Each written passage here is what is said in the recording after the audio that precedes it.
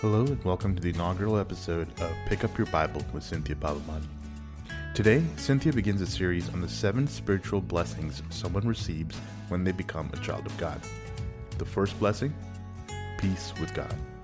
In a world that feels chaotic and scary at times, can we really have peace? Here's Cynthia with more. Peace with God. Romans 5 verse 1. Since we have been justified by faith, we have peace with God through our Lord Jesus Christ. When God redeemed you and declared you righteous through Jesus Christ, He gave you 7 spiritual blessings that ensure the eternal nature of salvation. The first of these blessings is peace with God. What does it mean to be at peace with God?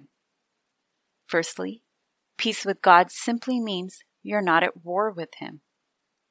He is not against you. He's not trying to test you. He's not out to break you. When life is at your neck, you don't have to search the heavens wondering why. You can look upon your God above and say, help.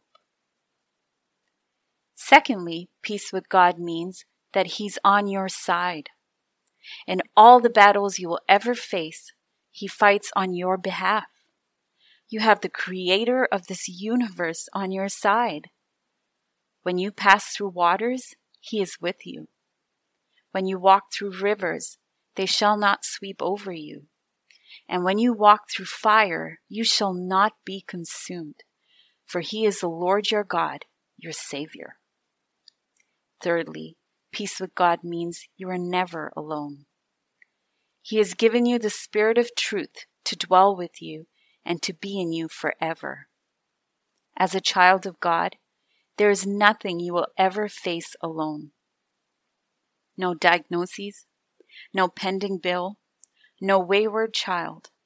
He is always with you. May the truth of the peace you have with God help your heart be still in this season of life. God bless you. And we're back with Cynthia. Cynthia, thank you for sharing that. As I was listening, it was interesting for me to listen to you and to hear you talk about peace with God.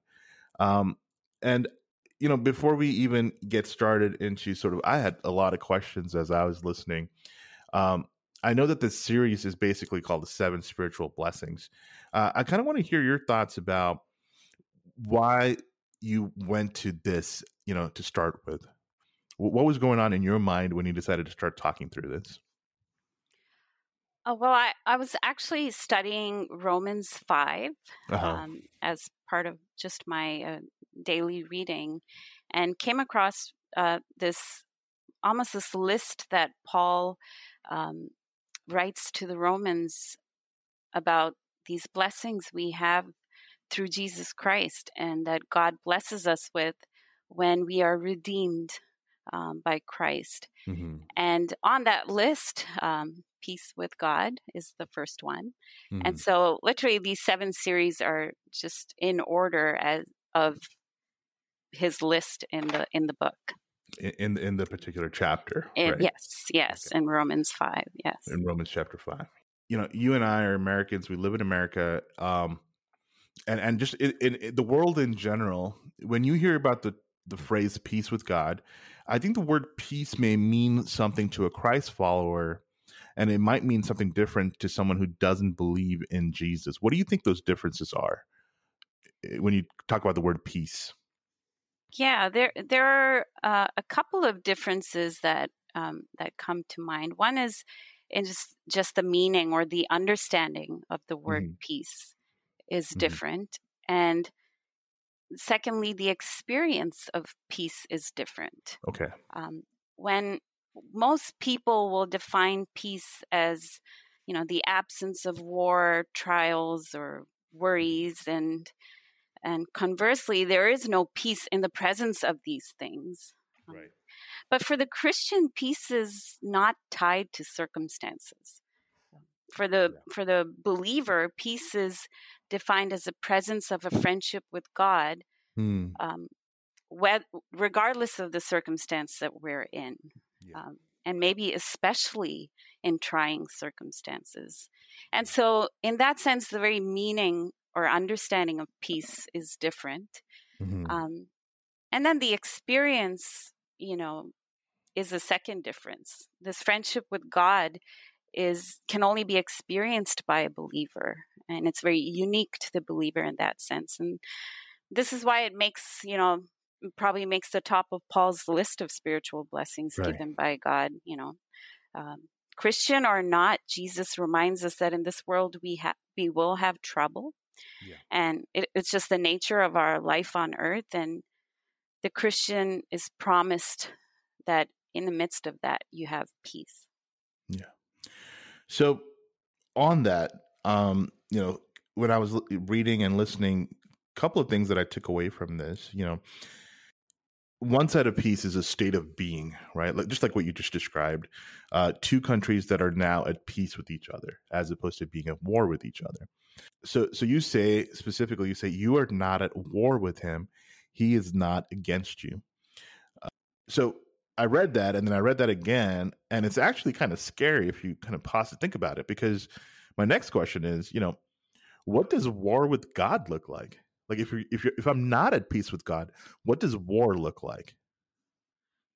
Right. You are absolutely right in that a state of being at war with God is definitely a very scary thought, and what I mean when I say you are not at war with God is this state of not having him on your side. Regardless of who you are, this life on earth, it's like a raging sea, and we're all in the water trying to do our best, trying to stay afloat. And the way I see peace with God is you have God on this boat and he's reaching out his hand to you. And, you wage war against him and yourself when you are either denying his hand, or worse, when you act as if he's not there at all, and which many of us Christians are guilty of. We insist on dog paddling our way through the waves when we don't understand that we're supposed to be safe in that ship with him. We're supposed to take that hand. And even if the storm is beating on us and we feel down for a season, we are not drowning because we're on that boat. We are with God. And so being at war with God is not being in the safety of his presence. And that is scary because that is the only rescue amidst that sea. So that's kind of the point I'm hoping to express through that. Yeah. You also say God fights on your behalf. What do you mean by that? I mean that, you're assured victory in the end. You can never lose. It's like, it's like showing up to a basketball game and you just know I'm going to always win. It's like showing up to war and knowing that in the end you are guaranteed victory. It's not because of how strong you are, but because, you have the strongest with you. It doesn't matter if the storm gets you down. You cannot drown. It's that assurance, we have because we have God on our side. And, it's like showing up to a neighborhood basketball game with Kobe. There's only one way that story ends. So it's that assurance you have and the relief and the peace you have with knowing he is not going to break me. He is not going to, he is going to rescue me. Not just that he is not going to break you. He is going to carry you to the end. And there is nothing as powerful as him. So it's that assurance. So I think this might be where, I'm going into my next question a little bit, but what does victory look like then? I guess that's my question. In the end, God wins, right? We know that. What is the battle? Is it the momentary struggle? And if it's that momentary struggle, what does the victory look like? I mean, I guess what I'm trying to get to is, does victory have to look like something that I think victory looks like, or does it mean something else? I'm glad you asked that question, because I think as a human race we are under this great deception that death is the worst thing that could happen. Wow. Yeah. Death is the end of all things. And as Christians, we know that that's not true. Death is simply a gateway to the eternal. And the greatest loss in your life is to lose that eternity. And so when I say you will be victorious, I don't mean that you conquer everything leading up to death, or even death itself. We're all going to die. But the victory comes in, you get to go through that gate and continue on. That's the victory, is that though our body may be broken, though our health may be taken from us, our wealth may be taken from us, our spirit, our soul cannot be taken. It is His, and He will preserve it into eternity. Yeah. I'm reminded of the famous hymn. I believe it was written by Martin Luther during the Reformation, and in that hymn, the last verse, it basically says, "Let goods and kindred go, this mortal life also. The body they may kill, God's truth abideth still. His kingdom is forever." Right? Yeah. And so, I mean, I think it kind of speaks to what you're saying. And so that leads me into this, these verses from Isaiah 43 that you quoted, or Isaiah 43 verse 2, "When you pass through the waters, I'll be with you, and through the rivers, they shall not overwhelm you. When you walk through fire, you shall not be burned, and the flame shall not consume you." They might say, but we know people die from fires, right? So people that, people that might be picking up the Bible, reading for the first time, or maybe didn't grow up in church and haven't heard these verses for most of their lives, they'll say something like, "I know people die from fires, and they die from drowning. What does this mean? Can you help us flush this out a bit?" When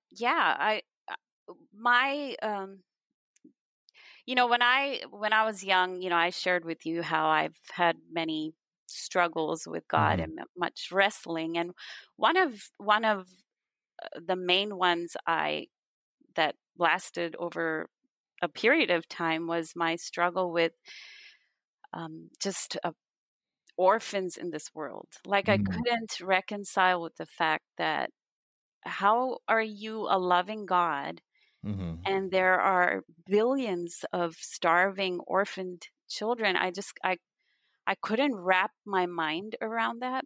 Yeah. And it led me to a point where I was like, okay, I don't want to serve a God who allows that, or who's okay with that, in a sense. And I went through, a couple of weeks of denying God and saying, okay, God doesn't exist, because then I'm okay with dealing with this reality. If there's no God, then, anything goes. But that didn't last very long, because I had experienced the love of God. So though I say with my mouth, there is no God, my heart wasn't on the same page. Right. And in my wrestling with God, He spoke to me, and didn't speak to me in an answer to that. Like, He didn't say, well, this is why, this is, but He put me inside that. He said, your job is to love the world the way I have loved you. And that was my answer. I realized that was the answer I was seeking, was God's heart behind all of this is still love. Yeah. The fact that there are billions of orphans doesn't define God.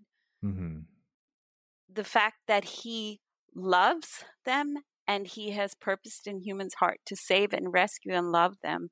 That was my answer. That's what I was seeking.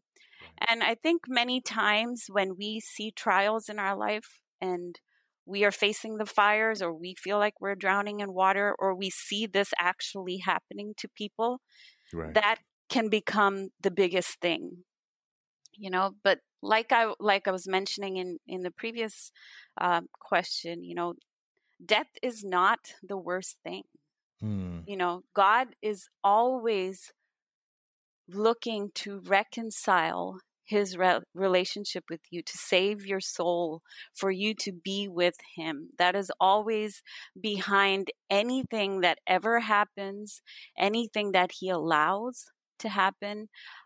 And so I think this verse is that reassurance that that's not as serious and as grave as death is. That doesn't stop God from reaching your spirit. Yeah. Thank you for saying that. I mean, I think that's really helpful, especially because the third point you said is that when you have peace with God, you are never alone, right? And what does this mean for someone? You and I were recording this in the middle of a pandemic. Many people are affected by pending bills, the loss of a job, someone in their family who passed away. What does it mean for them to say God is with them? You're right. This pandemic has brought out some of the worst circumstances we will probably ever face on a mass scale, at least in our lifetimes. And people are facing hardship on all fronts, physical, emotional, financial, spiritual. Any one of these alone is enough to bring down a decent human, Yeah. Needless to say, the season is just all of this together on all of us. And it's truly a season when convictions will be tried and tested.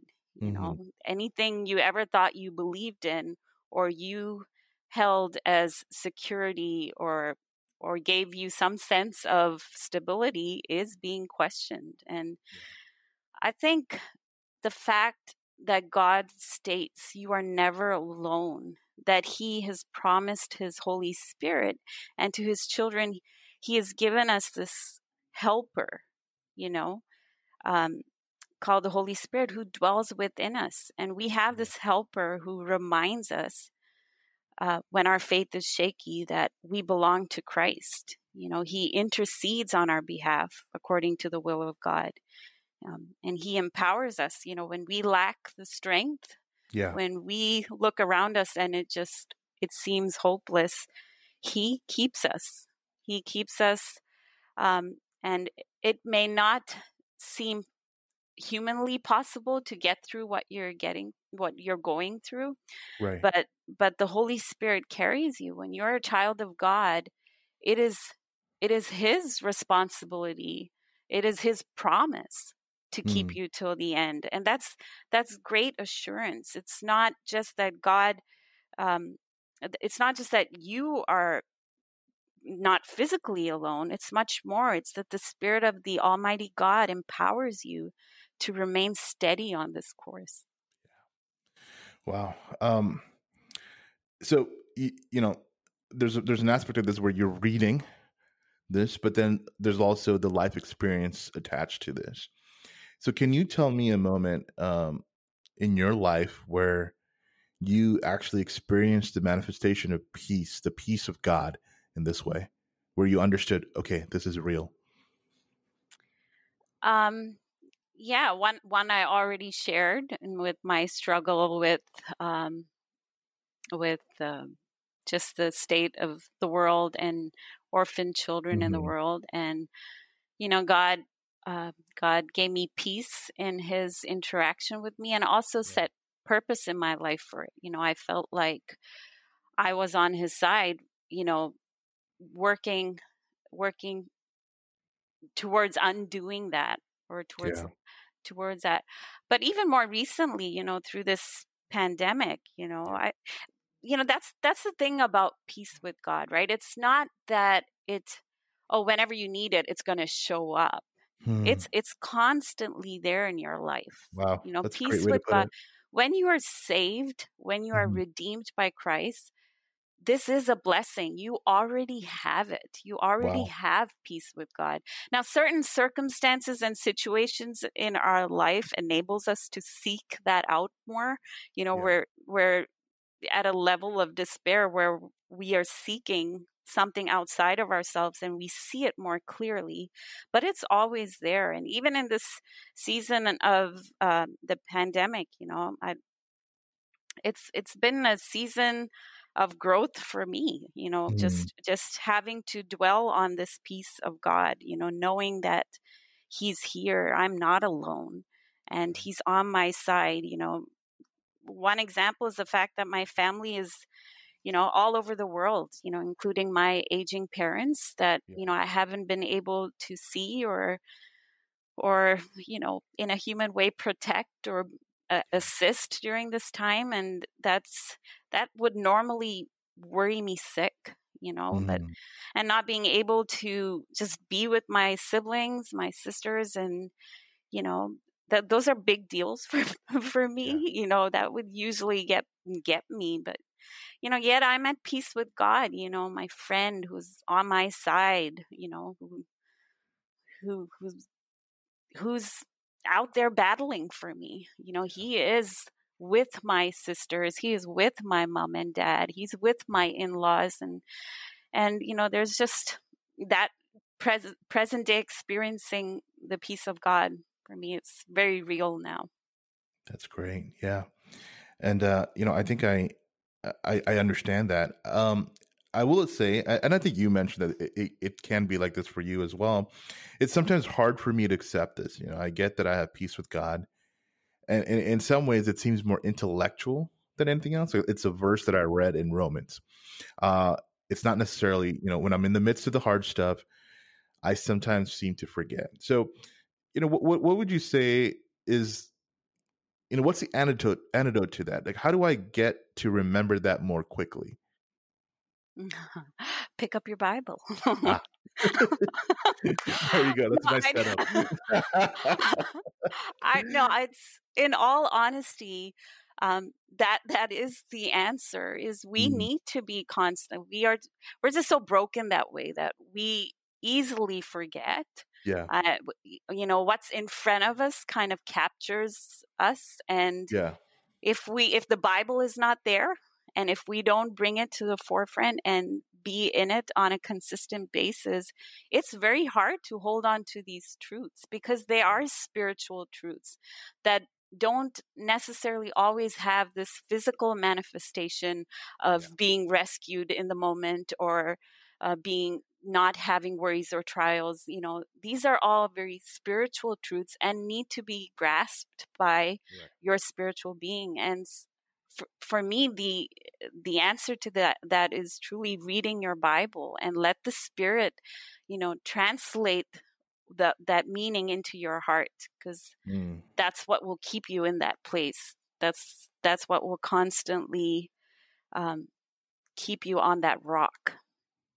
Yeah, and I think that seems to be the key, right? Is to, this the spirit translating the sort of intellectual head knowledge into heart knowledge Right. for me, so that I'm able to sort of, when I encounter these situations, I can encounter them because now I know, not that I ever lost it, but now I know that I do have the peace of God. Like you said, it's a constant. Right. So now all I'm doing is just I'm sort of understanding, or my awareness is growing of that, and now I can encounter the situation better than I would before. So it's not that the peace of God ever left me, but it's always been here. Right. Yeah, that's beautiful. Um, well, thank you for sharing this and just answering my questions. Uh, and I'm sure that others out there have more questions. And I'll get to that in a second. I know that this is the first of a 7-part series. Can you tell us what's next in the series on the 7 spiritual blessings? Yes, absolutely. Like I said, I'm pretty much just riffing off of Paul's list in Romans 5, and the very next blessing that shows up on that list is access to the grace of God, and it's a very exciting topic of discussion for me because I feel like grace is a very unique characteristic of the Hmm. Judeo-Christian God of the Bible.